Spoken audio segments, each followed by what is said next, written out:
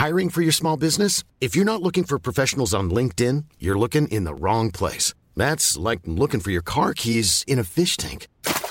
LinkedIn helps you hire professionals you can't find anywhere else, even those who aren't actively searching for a new job but might be open to the perfect role. In a given month, over 70% of LinkedIn users don't even visit other leading job sites. So start looking in the right place. With LinkedIn, you can hire professionals like a professional. Post your free job on linkedin.com/people today. A lot can happen in the next 3 years. Like a chatbot may be your new best friend. But what won't change? Needing health insurance. United Healthcare Tri-Term Medical Plans are available for these changing times. Underwritten by Golden Rule Insurance Company, they offer budget-friendly, flexible coverage for people who are in between jobs or missed open enrollment. The plans last nearly 3 years in some states, with access to a nationwide network of doctors and hospitals. So for whatever tomorrow brings, United Healthcare Tri-Term Medical Plans may be for you. Learn more at uh1.com.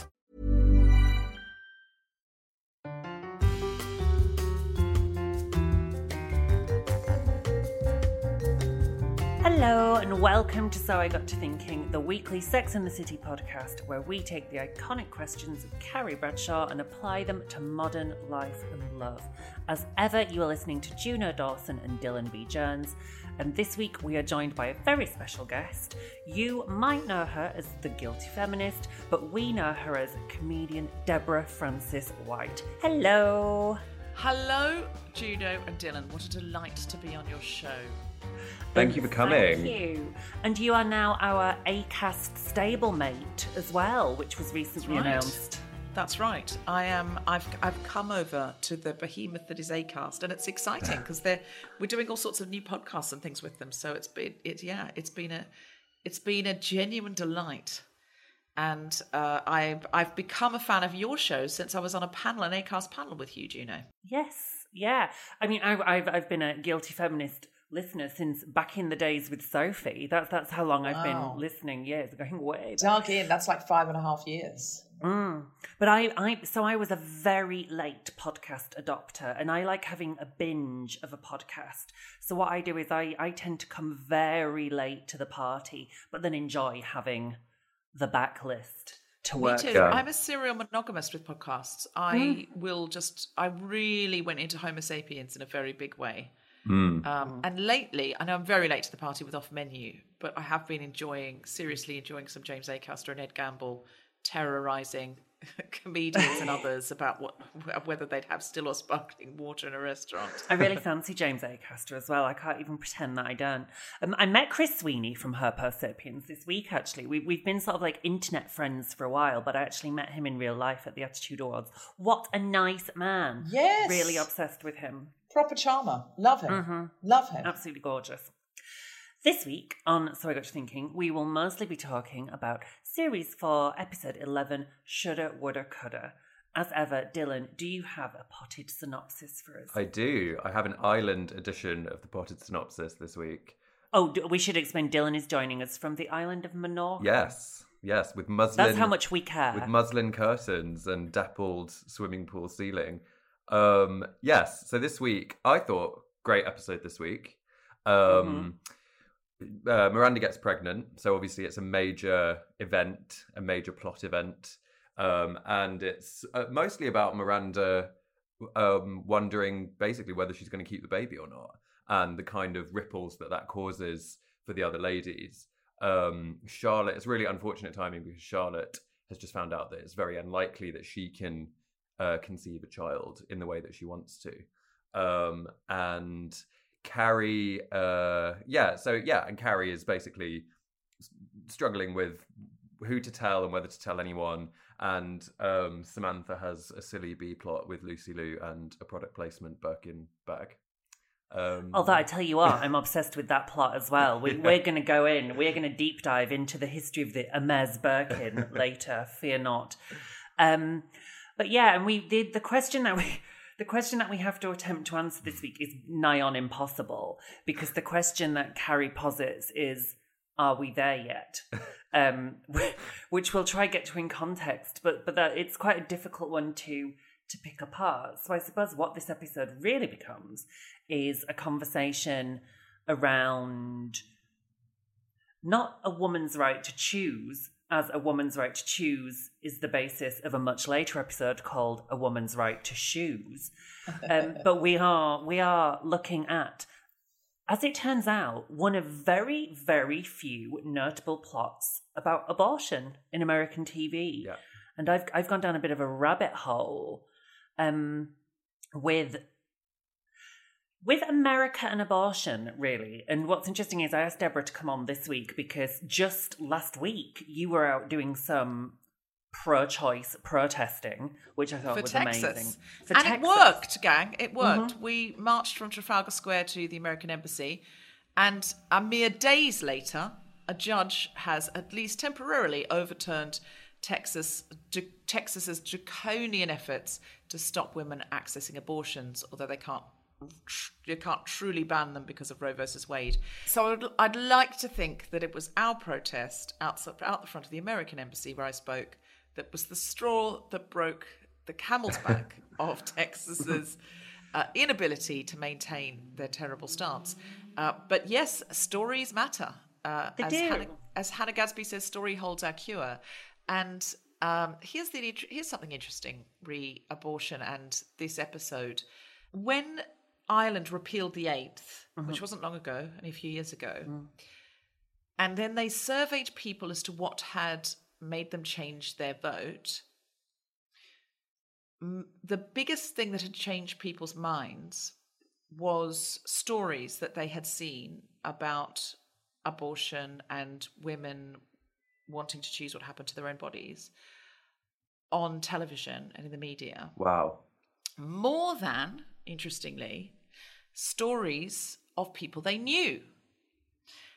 Wow. I think that is because that was also very influential. But I think people can exceptionalize for their own family. I think they can go, well, our Mary really did need a termination, but overall they're wrong. And I don't want them in my country. But this was a very special case. And we can do that for people we love. We can ring fence it off. We can have cognitive dissonance. But when you see story after story after story at the theatre, on the radio, on the television, when you see a film, suddenly, oh, this person I don't know is also my sister Mary or my daughter Eileen. And suddenly there are loads of people who now you feel for as much as you feel for your sister, because that's what a good story does. And so that's why representation really is important. It is the thing that has eroded homophobia more than anything. Just having gay characters on sitcoms who were worried about their receding hairlines or picking up their kids on time from playgroup and not being predators in a gym changing room. So I do think that this storyline, being a quite early storyline on American television of a much beloved show of somebody going in to have an abortion, talking to her friends who'd had abortions, was probably quite important. I think it was. I did a little deep dive this afternoon. The first televised fictional abortion was actually good old Bea Arthur from The Golden Girls in a show called Maude. Oh, I was going to say, was she not too old in The Golden Girls? By the time The Golden Girls came around, although she played... the famous Golden Girls abortion. Yeah, can you imagine? I mean, that would be quite the plot, wouldn't it? But it turns out that I didn't realise Bea Arthur was, before Golden Girls, she was famous for a show called Maude, in which Adrienne Barbeau played her daughter, and in Maude she got pregnant at 47, and because she already had a daughter in her 20s, she went ahead. And what was interesting is that episode of Maude aired about 2 months before Roe versus Wade actually passed through the Senate in America. And if you're not familiar, Roe versus Wade is the legislation that finally made abortion legal in North America. And I would really, really recommend, there is the You're Wrong About Roe versus Wade podcast, which is basically what schooled me about the legacy of Roe versus Wade.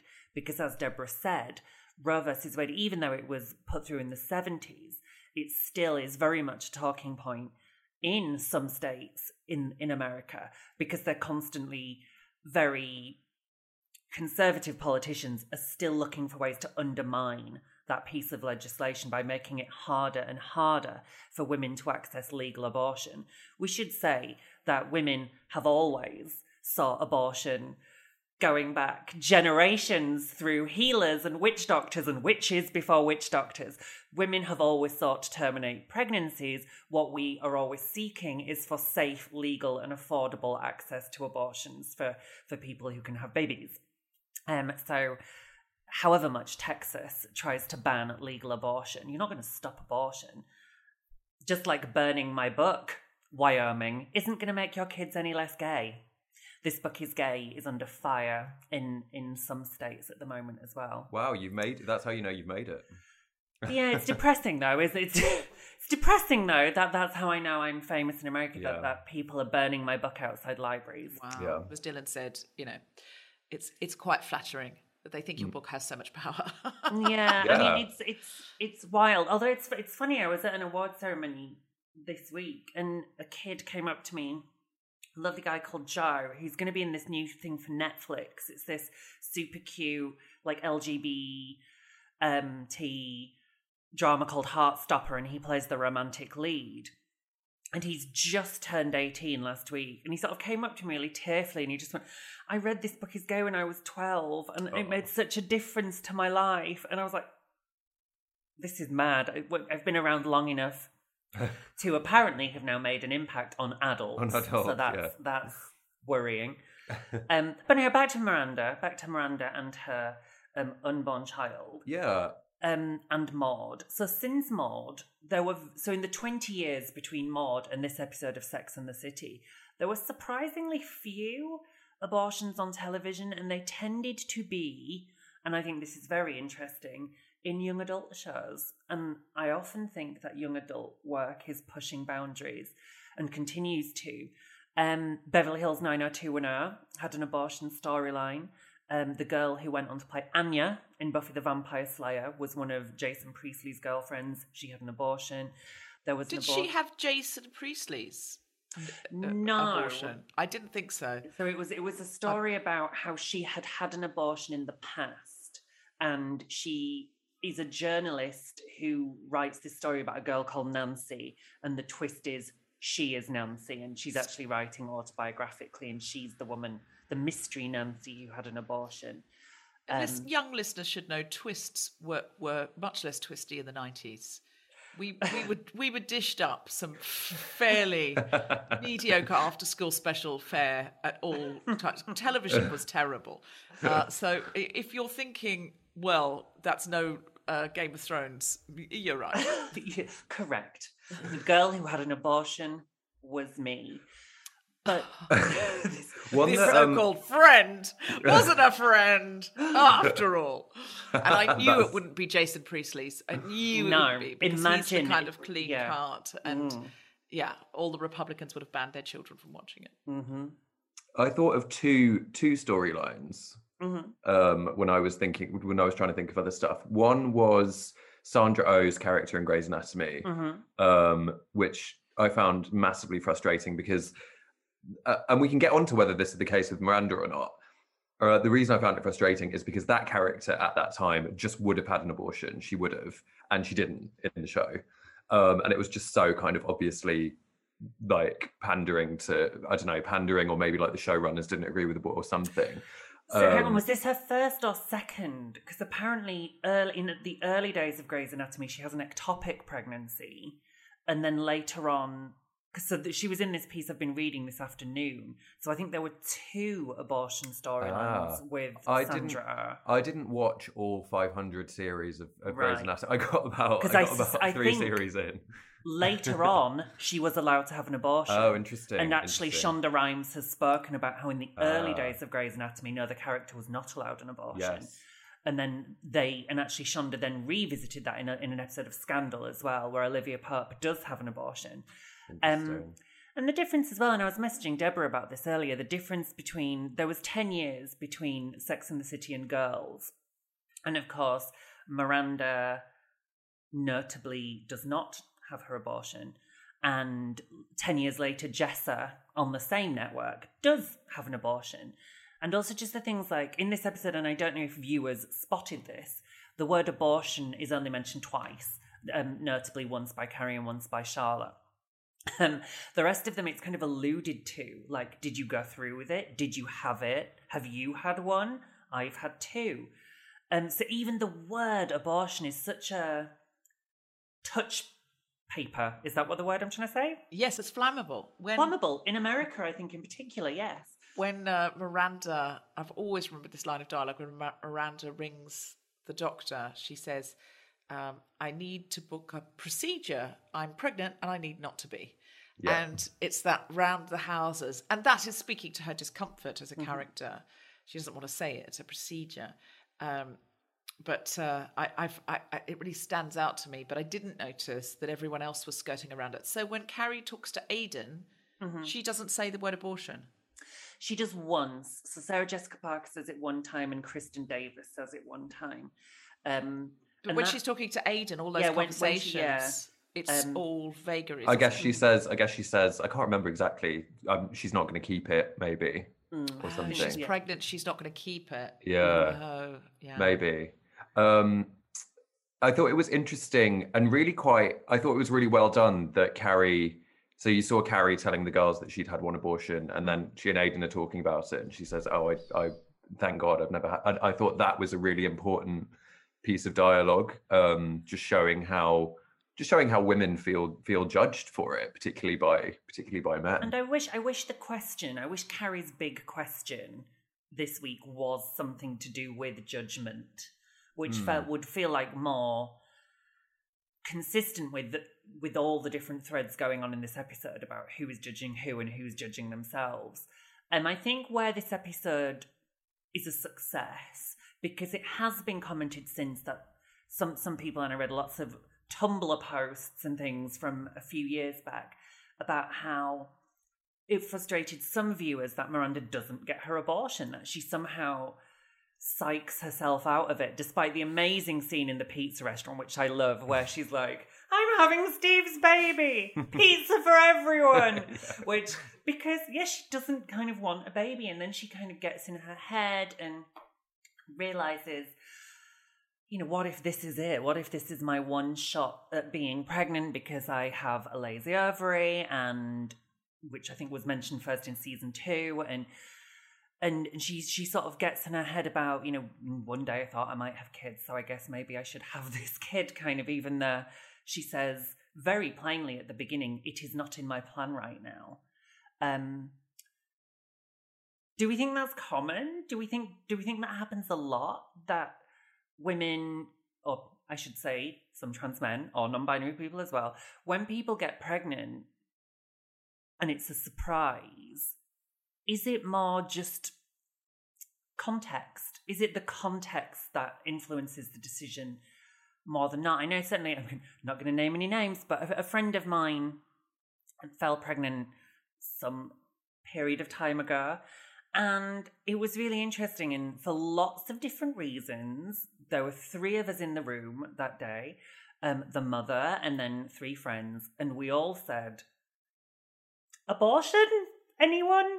Just because it wasn't the right time for that person to be having that child. There were financial reasons, there was relationship reasons, there was all kinds of reasons. But when push came to shove, even though this person is fully pro-choice, fully supports the right of people to have abortions, she herself just couldn't face getting one. And so she had the child. And so I think context is really important, always. Yes, I know people that have got pregnant, weren't expecting it, didn't think they wanted a child, but then once it was there, they were like exactly that thing of, maybe I won't be able to get pregnant again. Is there ever a good time? Actually, now I think I do want it. And I think it is quite common. But I also think it's really easy for all of us to feel, or many of us to feel squeamish about it as well. But we don't feel squeamish when someone ejaculates into a condom. And that's all these potential babies as well. Mm-hmm. That's, we don't feel squeamish when someone takes most of us wouldn't feel squeamish when someone takes the morning after pill in case, and we'll never know, and it's just a little tiny cell, and, it's there or it isn't, we don't know. That's not something to feel squeamish about, mostly. I don't think most people would feel squeamish about that. And so one never knows. one never knows in all those other scenarios. So it really isn't very different from that. But I think we've been told a lot of stories that it is. And so I think we're all susceptible to go, when I got I got a taxi to the march that I had to speak at because I didn't want to be late. And the taxi driver said, and why am I taking you there today? And I said, I'm speaking at a protest. And he said, what's it about? And I said, abortion. And he went, sad business. Ladies' choice, though. Ladies' choice. I mean, I told Manju Reid, who's the leader of the Women's Equality Party, and she went, listen, I've heard worse. She was like, it's not a bottom line sentiment. There's still a lot of nuance missing there, but bottom line sentiment. Sad business, ladies' choice. I told him he was a feminist hero when he got me there on time. I said, you need to tell everyone you're a feminist hero. He said, I don't know about that. I said, no, you need to tell your family and your friends that I said you're a feminist hero. He said he was quite pleased then. No doubt he's listening to this. Hello, I'm sure. He's a big fan of So I Got to Thinking. But I do think what really saves this episode, regardless of Miranda's decision to have a termination or not, is the fact that Carrie and Samantha have, and nobody bats an eyelid. Yes. It's kind of like, I've had two. And I mean, Carrie gets very Carrie about, hello, I had one and you all know about it because, it was a big chapter in my life, the night at the tunnel when she makes out with Chad. And I enjoy it when someone says like, "Oh, he was from TGI Fridays," and she says, "No, actually, he was from the saloon. He wasn't from TGI Fridays." But yeah, I mean, I was eagle-eared for exact dialogue because I know how much of a sensitive issue it is, particularly in American TV, and there are things that like cause massive amount of controversy if you say the wrong thing. And Carrie literally said, "I made the right choice." In her voiceover, it was a pro-abortion episode. Oh, 100%, yeah, which is good. But I mean, I can see why people thought it was a cop-out that Miranda didn't have one. But the reason I wasn't mad is because they made it make sense at least. Also, I think it was interesting that the person who you think would least like to have a baby out of those four, maybe even including Samantha, because Miranda's so hard-edged and career-focused, and I've got to make partner, ends up having a baby. That creates other interesting plots for her down the line and storylines for her down the line. So I thought that was actually quite interesting. The way Sex and the City ties up, where she ends up with a husband, a baby, and looking after her mother-in-law in her home, is a little bit like, oh gosh, they all end up in these, heteronormative scenarios. But, and Miranda, more than anybody in the most, happy family in the suburbs, actually has to move to Brooklyn. My God, which I remember being a scandalous storyline. That was much, much worse than the abortion storyline was having to move to Brooklyn. Of course now, Brooklyn is the place to be. And everyone. Yeah, she made the right. Yeah. Oh, she got in on the ground. Yeah, she'll have made millions out of that. Doing up that terrace. Yeah, the brownstone. She earns all of Queens now. Does Miranda? Because she sold her Brooklyn brownstone. But no, I think you're right, Dylan. I think there is some attempt there to kind of do the discourse. So, although it's interesting, none of them are anti-abortion. Charlotte is upset, not because it's an abortion, but because she really wants a baby and Miranda's thinking of having an abortion. It's not... Charlotte doesn't have an issue with access to abortion. Well, we don't know. She doesn't say, does she? She doesn't say, no. Yeah, which is too wrapped up in herself to be more broadly political at that moment. It's too much about her. She was the worst in this episode, I thought. Did you think? Oh, I think I want to come to Charlotte later. I want to have a little Charlotte moment. But before we move on to Samantha and Charlotte, I think more compelling, perhaps, about the discourse in that we've got Samantha, strongly pro-choice. You've got Carrie, pro-choice, but there's that telling line, how long until you feel normal? And Carrie says, any day now. Any day now. That plays into a Republican view of abortion. You're damaged. You'll never get over it. And I know plenty of people who say they never thought of it again. Again, it was just like having a morning after pill for them. They're like, it's absolutely not the right thing for me.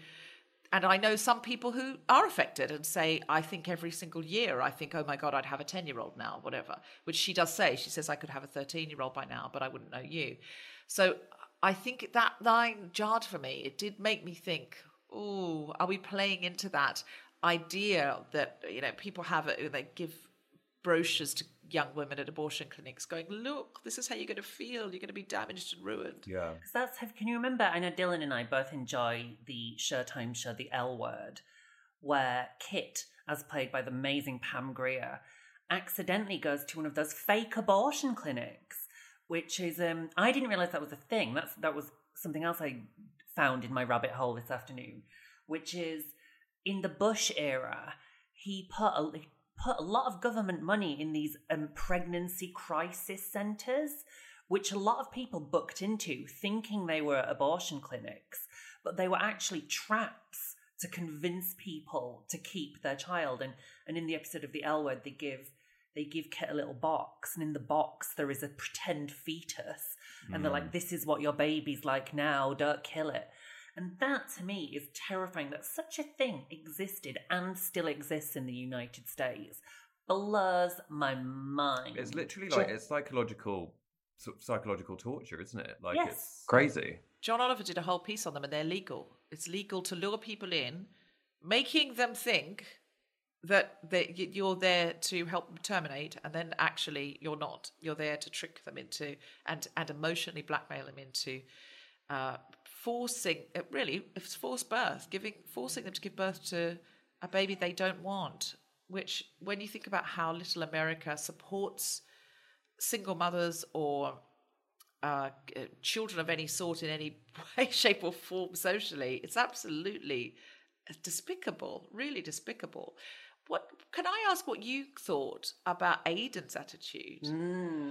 Yes, that's what I was coming to next. So that was tell, wasn't it? And it's the line for me. Aidan says, it just seems like the guy gets the short end of the stick. Does he say short or shit? I thought he said shit end of the stick. I thought he said shit end of the stick as well. So I'm reading on an account on Entertainment Weekly. So I think he says shit end of the stick. I think he says shit end of the stick. Yeah. So Aidan says it just feels like the guy always gets the shit end of the stick. Always, really? Aidan? Always? Yeah, constantly. Really? Certainly where it comes to pregnancy. I mean, it's definitely hardest for the guy, isn't it? Oh, definitely. always. This episode was written by Jenny Biggs. It was written by a woman. It just seems like the guy gets the shit end of the stick when it comes to pregnancy. It's a 9-month process with you have to birth live young at the end. There is then enormous societal pressure for you to feed said live young like from your body. A parasite, it is. Like, because if you don't do that, you're a bad mother who wants your child to get rubella or some eradicated disease. I don't know. And then, it is assumed, that the mother will remain with that child forever, kind of in a way that it's just not expected of Aidan.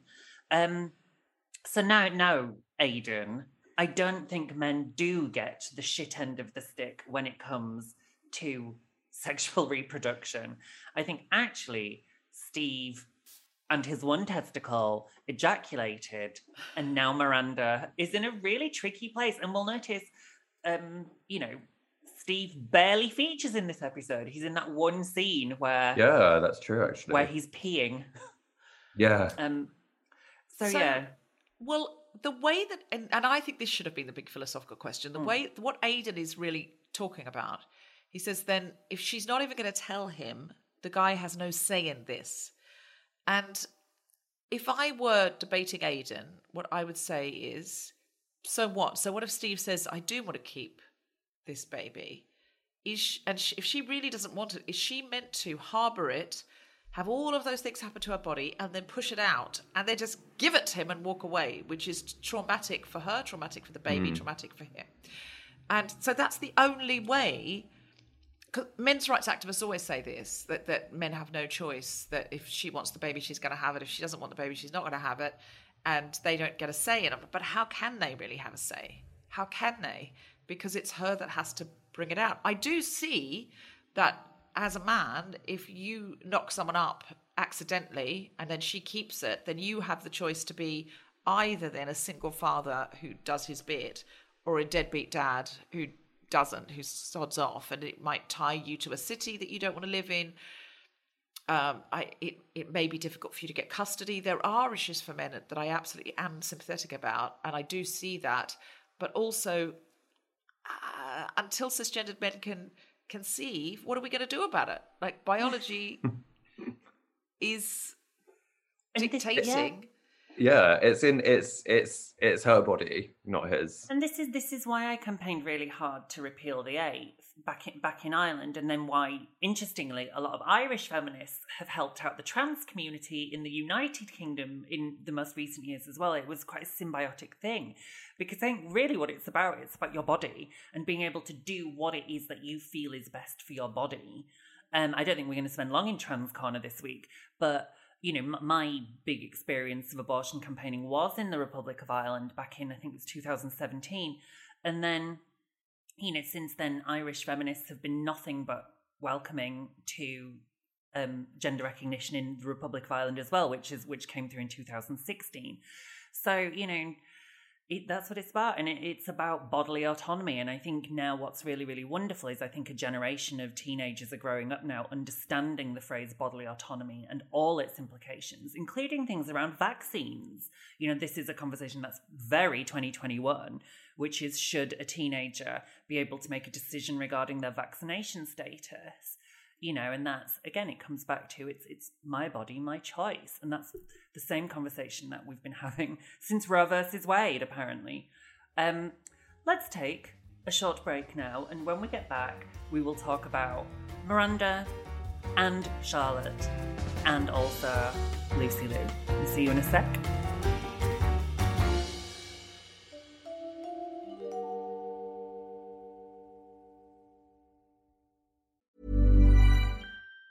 Planning for your next trip? Elevate your travel style with Quince. Quince has all the jet-setting essentials you'll want for your next getaway, like European linen, premium luggage options, buttery soft Italian leather bags, and so much more. And it's all priced at 50 to 80% less than similar brands. Plus, Quince only works with factories that use safe and ethical manufacturing practices. Pack your bags with high-quality essentials you'll be wearing for vacations to come with Quince. Go to quince.com/trip for free shipping and 365-day returns. There's never been a faster or easier way to start your weight loss journey than with PlushCare.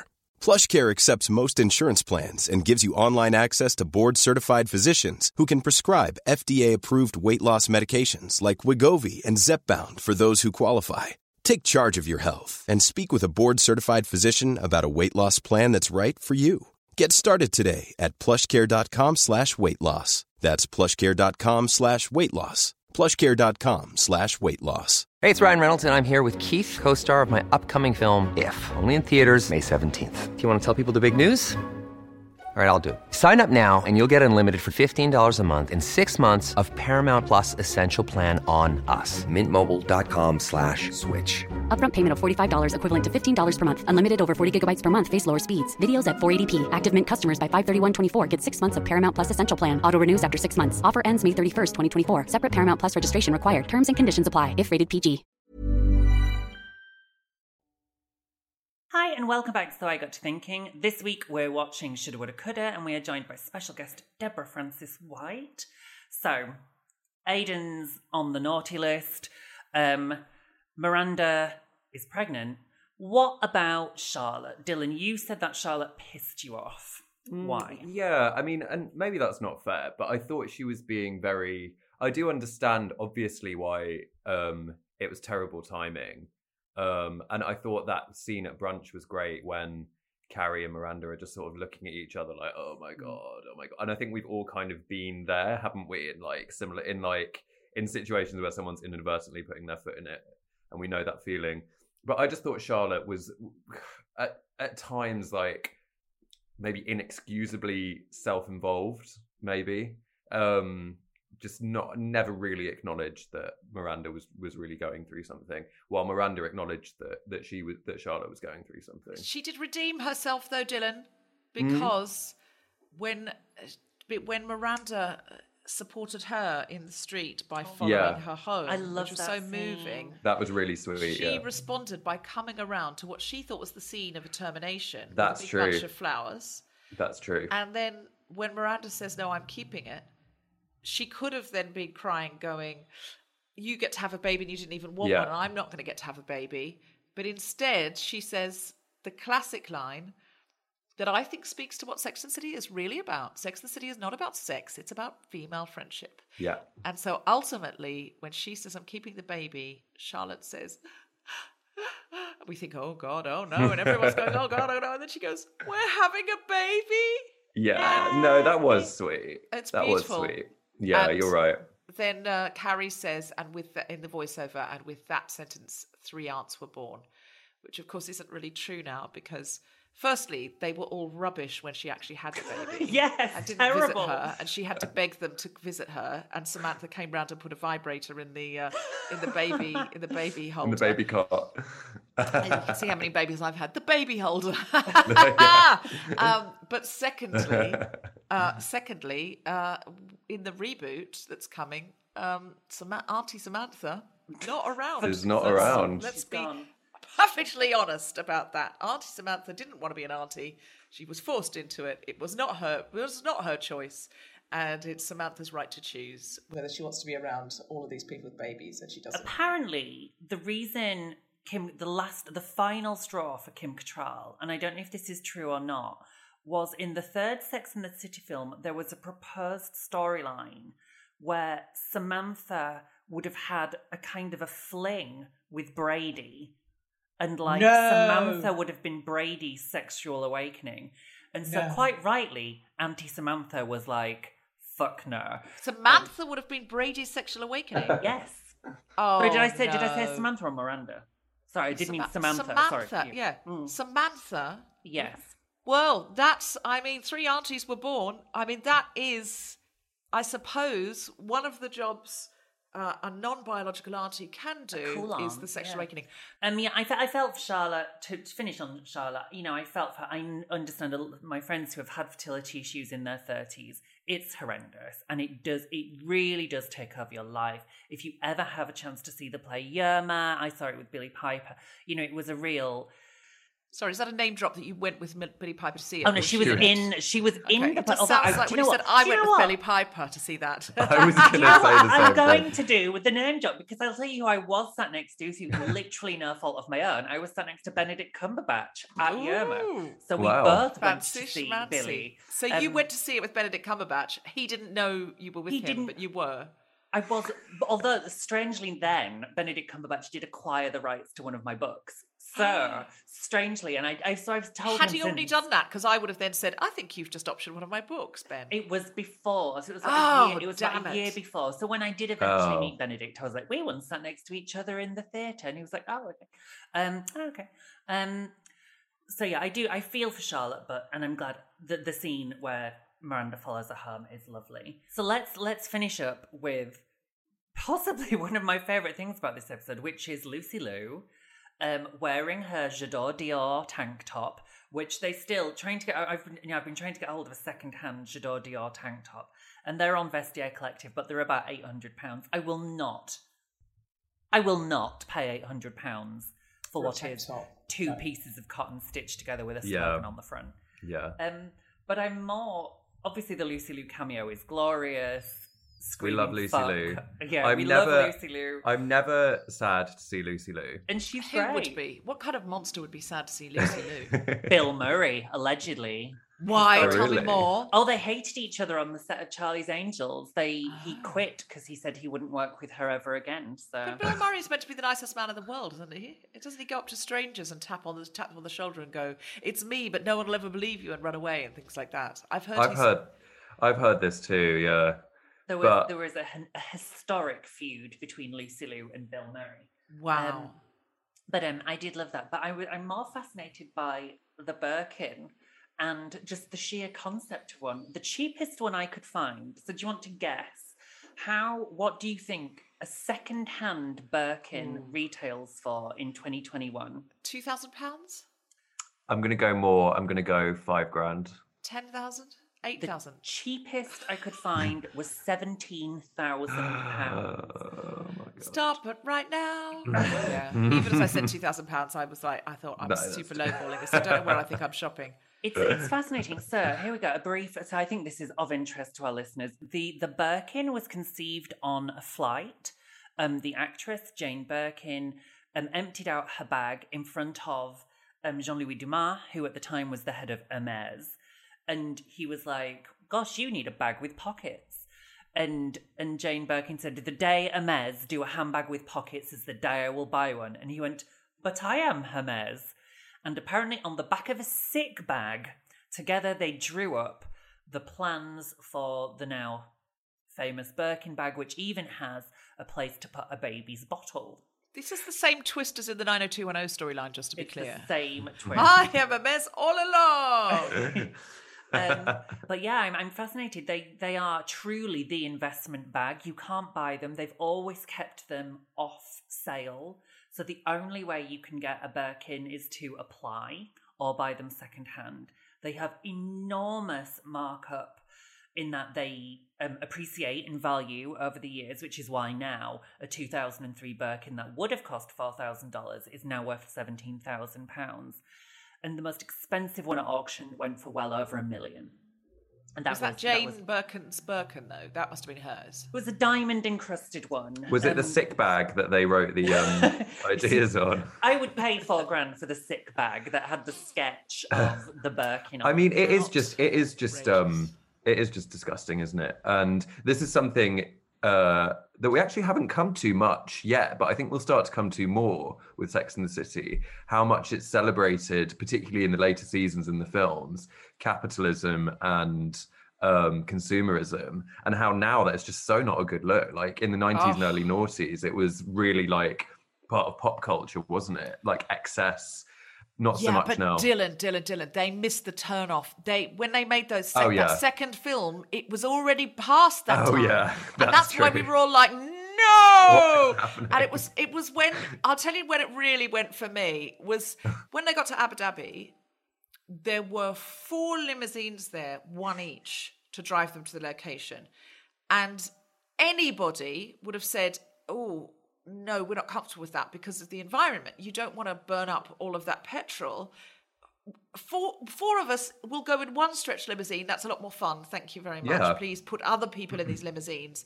Excuse me, sir, would you like a lift back into the city? Because you just wouldn't do that. And they were still in 1996 and they had no idea. And I was watching that just face palming. It was horrifying. The whole of the second film, by the way, it actually, for a long time, destroyed the show for me. I was like, this is who these people have become. I read an incredible scathing review of it in the Telegraph, actually. And the reviewer said, at this point, it's just Sex and the City is just gay men playing with life-size Barbie dolls. And I was like, God, that's so true. In the second film. Well, the gay man playing with those Barbie dolls, lest we forget, is back and writing and just like that. So we ought to be careful. Michael Patrick King, please do come on the podcast. We'd love to have you. Yeah, look, all is forgiven for the second film. I mean, the first film, I enjoyed the first film. The first film was terrible, but I enjoyed spending time with my friends. It was like it was more like a reunion. It was more like, you know, if you go to you haven't seen friends for years and then you say, oh, let's meet up at a cocktail bar. You don't need anything to happen. You don't need any drama. You don't need plot twists. It's just being with them is enough. And so the fact that there was no storyline to speak of in the first one was good with me. I was actually happy with it. Just hanging out, It was basically like an hour and a half long. It was like an episode, wasn't it, really? Yeah. The wedding, then the one on the honeymoon, then the one where she finds out Miranda told Big not to get married. I always think it's like a very little season all squished into one. The second film didn't exist, so we can't talk about it because there was never a second film. There was the oh my God. So the thing for me in the second film is, when she bumps into Aidan, and this is beside all of the cultural stereotypes and the horrendous nature of that, when she bumps into Aidan in a Persian market and kisses him and then comes back, she's like, it was all very charming when she was in her early 30s and she couldn't pay the rent and she was, all over the shop and the person she loved the most in the world didn't love her back. That's all very charming.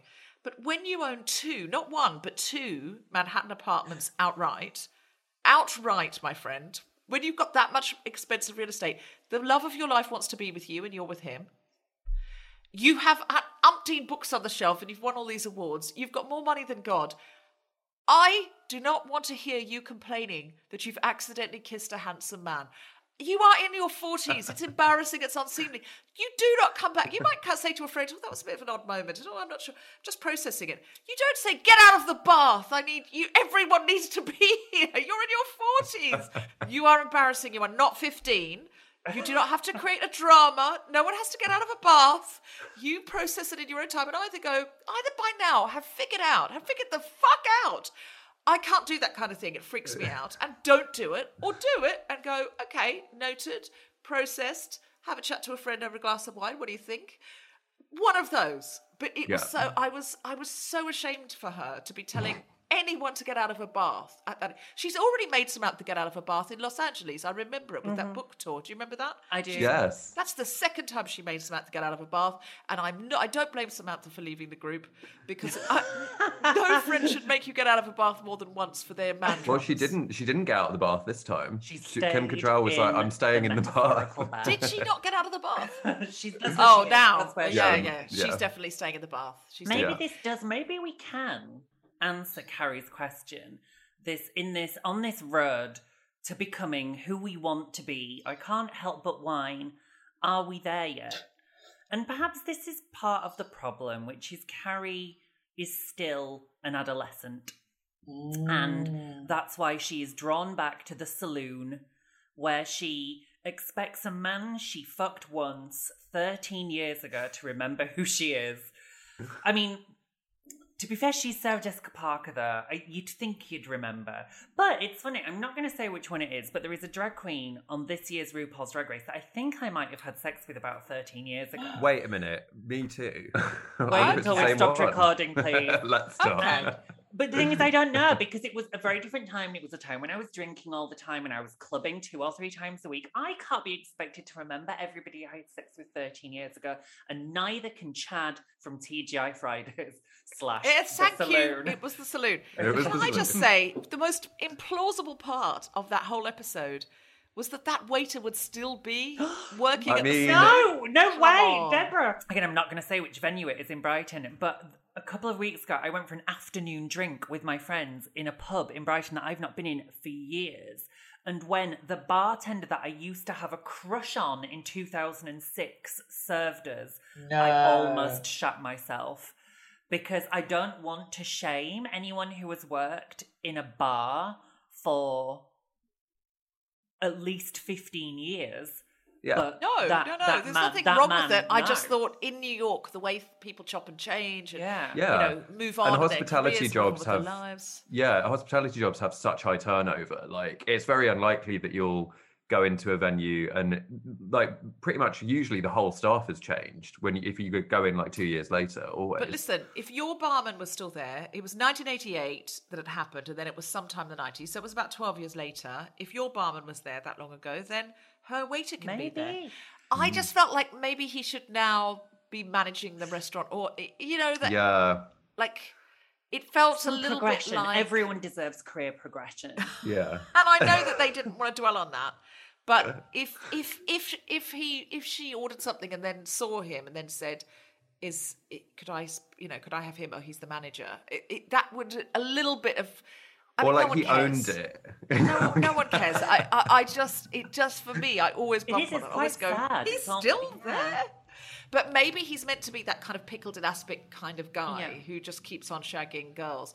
Although he says to her, he shows no interest in her. He's quite flat and rude to her. Yeah. And then he says, was I at least clever enough to try something? And I'm like, why are you not trying something now? If you, like, he's just absolutely blanking her when she's clearly being a bit flirty with him and go, remember, and he's like, I don't know. The crackers come with the soup. She is like she's little orphan Annie. I sometimes think that. I think Sarah Jessica Parker must have seen the film Annie at a very impressionable age, and She was Annie on Broadway. she was, and so I think there is this kind of this wide-eyed, "Hi, Chad," and he's like, "Yeah, and I think that it works rather well." The sun will come out tomorrow, Carrie. The sun will come out tomorrow. For Carrie, are we there yet? No. And I don't think she's not even by the second film was she there yet. So maybe, and just like that, she will finally arrive at the person she wants to be. I really hope so, but then also the drama is in when you're not there. So exactly. I just hope they slightly update the problems to women in their 50s problems, and she's still not going, oh my God, I don't know. Oh my God, I fancy a man who's not my husband. I sort of wish they'd reboot and have them all single again and dating in their 50s. I don't think they're going to, though. No. We shall find out in 2 months. It's coming back mid-November. No, sorry, mid-December. December 10th, I want to say. I think it's coming That's back. my birthday. Stop it right now. Happy birthday, Deborah. Happy birthday. I'm going to have a watch party for my birthday in that case. Yeah. You get some Cosmopolitans, run a bar. Yes, absolutely. Birkin. Okay, ask for a Birkin for your birthday. Ask for a Ask for a Birkin. 17 grand handbag. See how that goes down. Yeah. It's like any other handbag, but it's a Birkin. I don't like Birkins. I just think they're too big and bulky. Also, I only buy designer bags secondhand. I will admit to you, I had to stop watching Sex and the City in the depths of the lockdown. You know, the really first lockdown. It was, that winter, the first wintry, dark, grey, horrendous lockdown where we couldn't go anywhere. It was illegal to leave the house. And even if you did go out for your daily government-mandated walk, everything was shut. And it was like an apocalyptic nightmare. Yeah. Well, during that, loads of my friends started rewatching Sex and the City as a sort of fun thing and making little Instagram stories. So I thought, I'll join in with that. I was so desperate for just watching Carrie walk down the street in the sunshine and meeting people and things. And then she always had these great bags. So I would go on eBay in the middle of the night, like we'd be watching at 1 o'clock in the morning, and I'd buy like a second-hand Gucci tote, and I'd be like, where the fuck are you carrying anything? From the bedroom to the kitchen? What the fuck? You can't leave the house. What are you doing? I had to stop watching because I was buying them with money I didn't have. I wasn't earning anything. And I was like, you're just clicking yes on PayPal and hoping something's there. It was terrible. So I bought 2 bags. Now, I will say I've worn them the whole time since we've been back out. Because they remind me of the time where I felt like I'll never walk down the street with my Carrie Bradshaw strut and tote again. And I am. That's really great. That's you kind of reclaiming life, isn't it? I am reclaiming life, Dylan. I'm glad you've noticed. Thank you. And my reclamation is clear. And but I will never buy a Birkin because I just think what you could do with that money. I mean, I'm talking about small hundreds of pounds. And I know it's all relative, but I will never, ever, ever, ever, ever buy Birkin because it's just a lie. It's just a lie that it's worth anything like that. It's a status symbol. You might as well carry the severed head of somebody around. That's the equivalent, which is you were really making a statement, and the statement is, I have more money than God. Sorry, is this like the severed head of Gucci, or is this the severed head of Donald Trump? Like, where are we thinking? You're really trying to make a statement by carrying a Birkin, because if it's an ugly bag, it looks like something. In fact, it looks like something a backstreet abortionist would carry, like their tools. All the tools in it. It looks like something. Bag. It looks like you would open it up and out would come like a hacksaw or something. So right about that. Do you know? Can I say, if you are thinking about carrying a severed head as a status symbol, maybe go to the Met Gala and do it there. I wouldn't just like go Jared into Leto. Wouldn't just go to Soho House on a Wednesday night. I don't think it's going to go down as well as you think. Okay, I will take a Birkin instead. I will go on Vestiaire Collective and get a Birkin. I couldn't help wondering. Is a severed head just going a Birkin to cause a scandal in Soho this weekend? Correct. Yes. Well, listen. When the new reboot comes out, please invite me back because I will have so much to say. Absolutely. Or I'll just send you little voice notes. You don't have to have me back. Dylan and I we're still, this is, obviously we'll share this with our listeners. We're still not quite sure what we're going to do with them just like that. Do we attempt to pod it every week? Are we going to be frantically podcasting in the middle of the night after episodes have aired? Who can say? It seems unlikely. We have lives. But we'll approach with caution.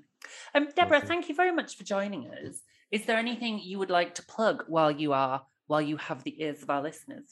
Yes, I do a podcast called The Guilty Feminist Podcast, which is about our noble goals as 21st century feminists and our hypocrisies and insecurities which undermine them. I also have a book, which is a Sunday Times bestseller. Stop going on about it, it's embarrassing. And you can buy that. You can listen to the podcast for free. And there are many, many episodes. Get stuck Binge in. them. We are going to be doing releasing some more podcasts soon, so watch this space, guiltyfeminist.com. And you'll see some other podcasts coming out of the house of The Guilty Feminist for Acast. You can find us, dear listeners, at SIGTT Podcast on Twitter and Instagram. Deborah, where can we find you online? Instagram at DFDubs, DFDUBZ. On Twitter at Deborah FW, DEBORAH, FW. And I mean, just Google me or guiltyfeminist.com is the website. We've got shows coming up. We've got shows in October, November. Yeah. Live shows, live They're back. Yeah, we always used to record in front of a live audience, and then lockdown killed that. But we're coming back now. We're coming out of our cage, and we're doing just fine. So come and see us in other flesh. This has been a really lovely. It's been lovely to spend just an hour or so with you, living my best Carrie Bradshaw fantasies. Deborah, we always ask our guests, which Sex and the City character are you? I think I am equal parts. I'm equal parts Carrie, Miranda, and Samantha. And I think I every now and again have a touch of the Charlottes. But I think in my career focus, I'm Miranda. I love the shamelessness of Samantha. I think she was ahead of her time with her sex positivity. But of course, at the end of the day, really, I'm a writer with an existential crisis on, wanting to be loved and adored by everybody. And by the way, in the reboot, Carrie Bradshaw's now a podcaster, apparently. Yes. Into my job. Excuse me. So I'm excited about that, and also a little bit threatened. Oh my gosh, imagine if they do the fictional podcast to go with the series. Oh no. They won't. No. Surely not. No. Spare us.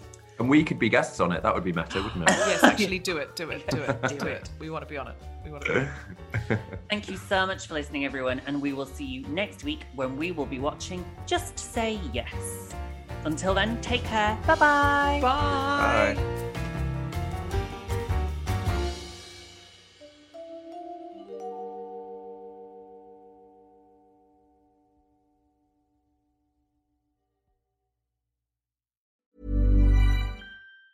Hi, I'm Daniel, founder of Pretty Litter. Did you know cats tend to hide symptoms of sickness and pain? I learned this the hard way after losing my cat, Gingy. So I created Pretty Litter, a health monitoring litter that helps detect early signs of illness by changing colors, saving you money and potentially your cat's life. Pretty Litter is veterinarian developed, and it's the easiest way to keep tabs on your fur baby's health right at home. Go to prettylitter.com and use code ACAST for 20% off your first order and a free cat toy. Terms and conditions apply. See site for details.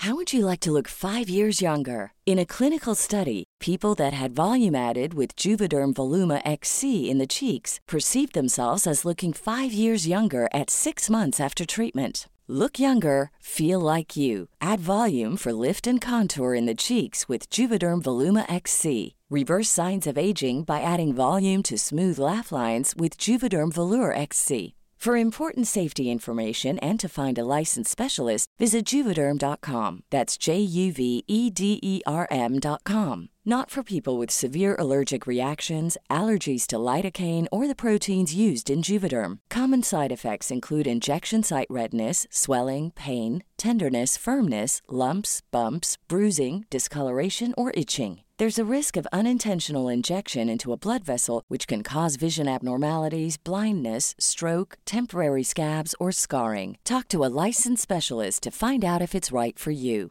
Imagine the softest sheets you've ever felt. Now imagine them getting even softer over time. That's what you'll feel with Boll & Branch's organic cotton sheets. In a recent customer survey, 96% replied that Boll & Branch sheets get softer with every wash. Start getting your best night's sleep in these sheets that get softer and softer for years to come. Try their sheets with a 30-night guarantee. Plus, get 15% off your first order at bollandbranch.com. Code BUTTERY. Exclusions apply. See site for details.